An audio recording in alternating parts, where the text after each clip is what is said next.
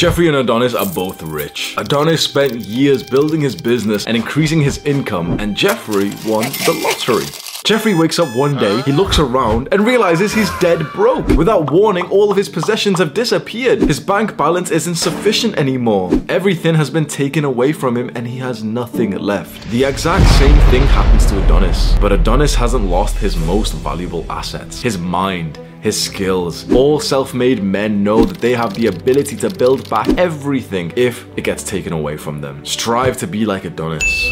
When I was growing up, I didn't know any rich people like at all. So the most successful people that I knew were maybe my friends' parents who maybe had a good job, maybe they were making 50,000 a year. But there was no one like rich that I ever knew. Over the last year or so, I've started to network with other YouTubers, other big personalities, and I've gotten to know and have in like, my contacts of some guys who are up there. Guys who are worth tens of millions. I've even stayed in the home of Iman Gadji. I've connected with one of his friends, Sebastian. No one knows how to say his second name, bro. Sebastian Gurjo.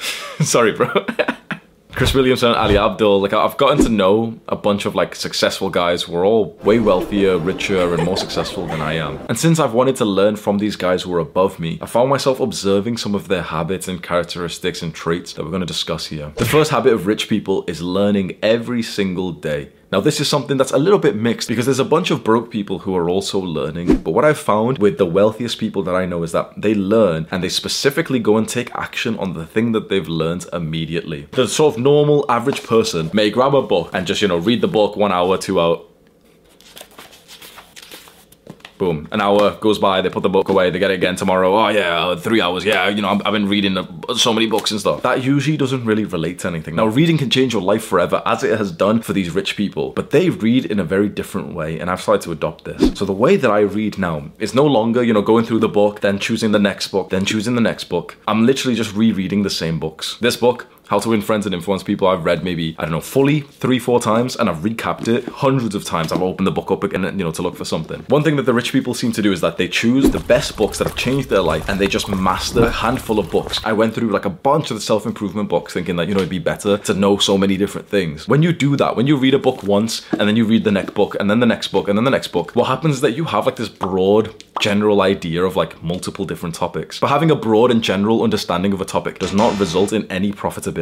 If you want to become rich, you need to have very good, specific, like advanced knowledge in a certain key area. So for example, social skills. It's so much better to reread How to Win Friends and Influence People 500 times over the rest of your life than it is to read 500 different books on social skills. But the second way that I've seen that these rich motherfuckers seem to read, which is very interesting because I did this once accidentally and now I do it every day. They don't just read the book to completion and move on to the next book. What they do, they use the book or any kind of thing that they're learning from more like a handbook. They don't sit and dedicate 2 hours to reading and learning, then 2 hours tomorrow. They seem to like need something, some kind of knowledge. They go and get it quickly, 5 minutes reading it, and then they go and use the thing straight away. So I've noticed that rich people seem to do this with online courses. They buy someone's online course which teaches them how to do something. They go and like learn from that course for 20 minutes whilst they're struggling with a problem, and then they go and fix the problem. How I've been doing that in terms of reading is that I'll literally keep this book open next to me. And just before recording this video, I promise I just did this even with my girl. We just sat here, I'm about to record in like 5 minutes, just drinking some coffee. And I literally I'm showing her the process of what I did. And I was like, okay, like which one should we pick? Which one should I try and use right here, right now in this video?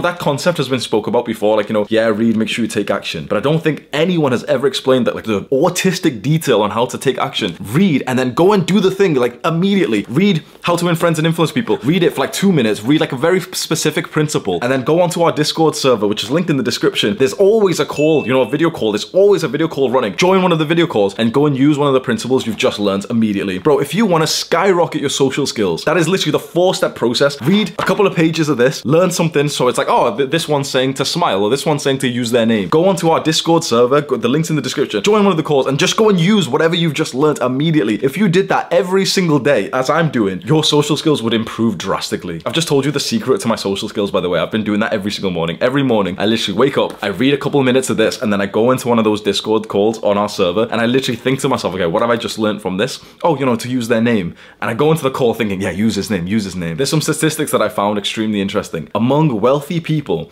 88% of them read for at least 30 minutes a day. 63% of them listen to audiobooks during their commute. So 63% of rich people, when they're commuting, driving, whatever, they're listening to educational programs. What's the average person doing when the average person's driving? Do you think he's got some educational audiobook, or do you think he's just listening to mindless music. Let's be honest. Degenerate fucking Western music. If you think about some average person, like some 21-year-old woman, no offense, like not being trying to be sexist, but like, what's she listening to? On average, she's listening to Cardi B, Megan Thee Stallion, degenerate shit where she's being told to like exchange her body and her soul. Fucking hell. This video was not supposed to go in this direction where I go like anti-degen Western times, but fuck me, bro. The difference between the kind of person who's always trying to learn and anytime he's got some downtime, he's just reading, he's in the train listening to like a podcast, an educational podcast, compared to the person who's just mindlessly numbing themselves to another fucking Megan Thee Stallion.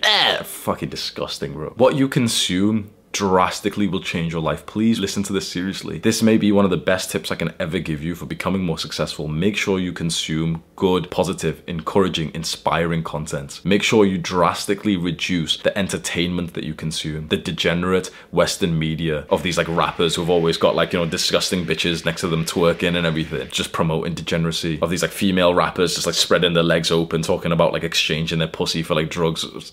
You become very similar to what you consume. And the richest people out there, bro, the richest people, they're consuming positive stuff. They're literally reading fantastic books like How to Win Friends and Influence People. They're educating themselves at any moment that they've got some free time. They're on the train, they're driving, listening to audiobooks. When you increase your knowledge through learning properly and also trying to take action with that, you get to spot better opportunities, but more importantly, like, you just have better skill. Think about it, my skill right here, right now in terms of communication is so much better because I've read this book, I've gained the knowledge, and now I'm trying to use it as best as I can whilst I speak to you. In my field of like, you know, being a YouTuber, that's the most important part there is do I have great communication skills? Am I talking to you as a person, or am I talking to this inanimate object, the camera? Because you see a lot of YouTubers, especially a lot of the small ones, they're talking to a fucking camera. When you watch my videos, you don't actually sit to yourself thinking, oh yeah, Hamza's talking to a camera right now. The reason why you've been able to relate to me so much is because you know that I'm talking to you, not some fucking camera, because of communication skills, because of like being relatable and authenticity. Education,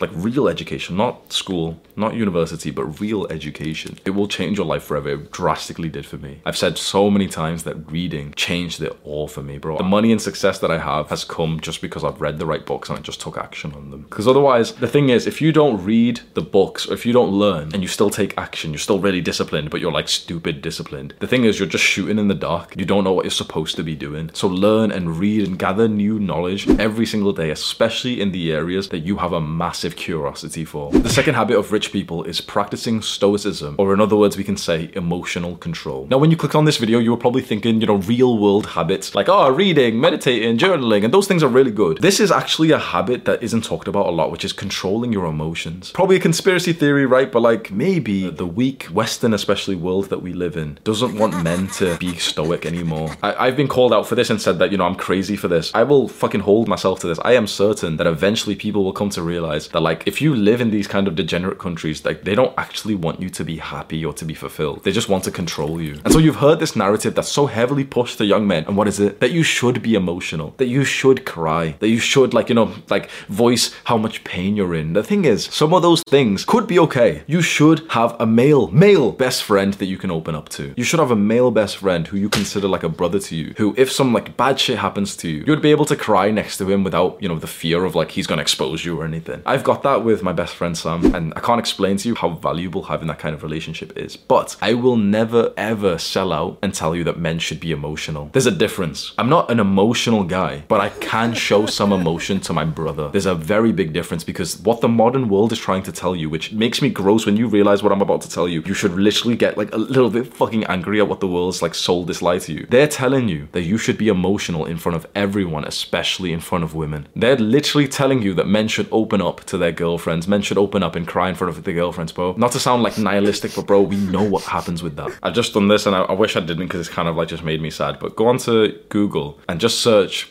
Reddit, I cried in front of my girlfriend, and just open up some of those tabs, and here's some responses of real men who have cried in front of their girlfriends and shown emotion. This is a response, right? Yes, once. I'd been with my girlfriend around a year or so, and she'd done some of the occasional, you should open up, So this guy's been with his girlfriend said to him, oh, you know, you should open up. Well, 1 year later, around September, my uncle drops dead. Nobody saw it coming. He just didn't wake up one morning. Christmas rolls around and it just hits me right in the feelings. My favorite uncle isn't going to be there, and his wife and his kids will, and it's going to be terrible. I'm sucking in the emotions. I'm not saying anything in case my voice quivers. Maybe even one or a second tear escapes and rolls down my cheek. My girlfriend notices and goes, oh God, can I get you some water? And disappears downstairs for about 20 minutes, leaving me all alone feeling stupid. She comes back up with water. I've mopped up. We say nothing again, and I've never cried in front of her again. That's one guy, right? Number two. This is one that's relatable to me. I've cried in front of maybe 3 significant others, so like 3 girlfriends. In each case, they were very understanding and empathetic about it, and their sexual attraction towards me started a gradual but an inexorable slide to 0. I've learned my lesson, and that's the case of which I am guaranteeing will happen. The thing is,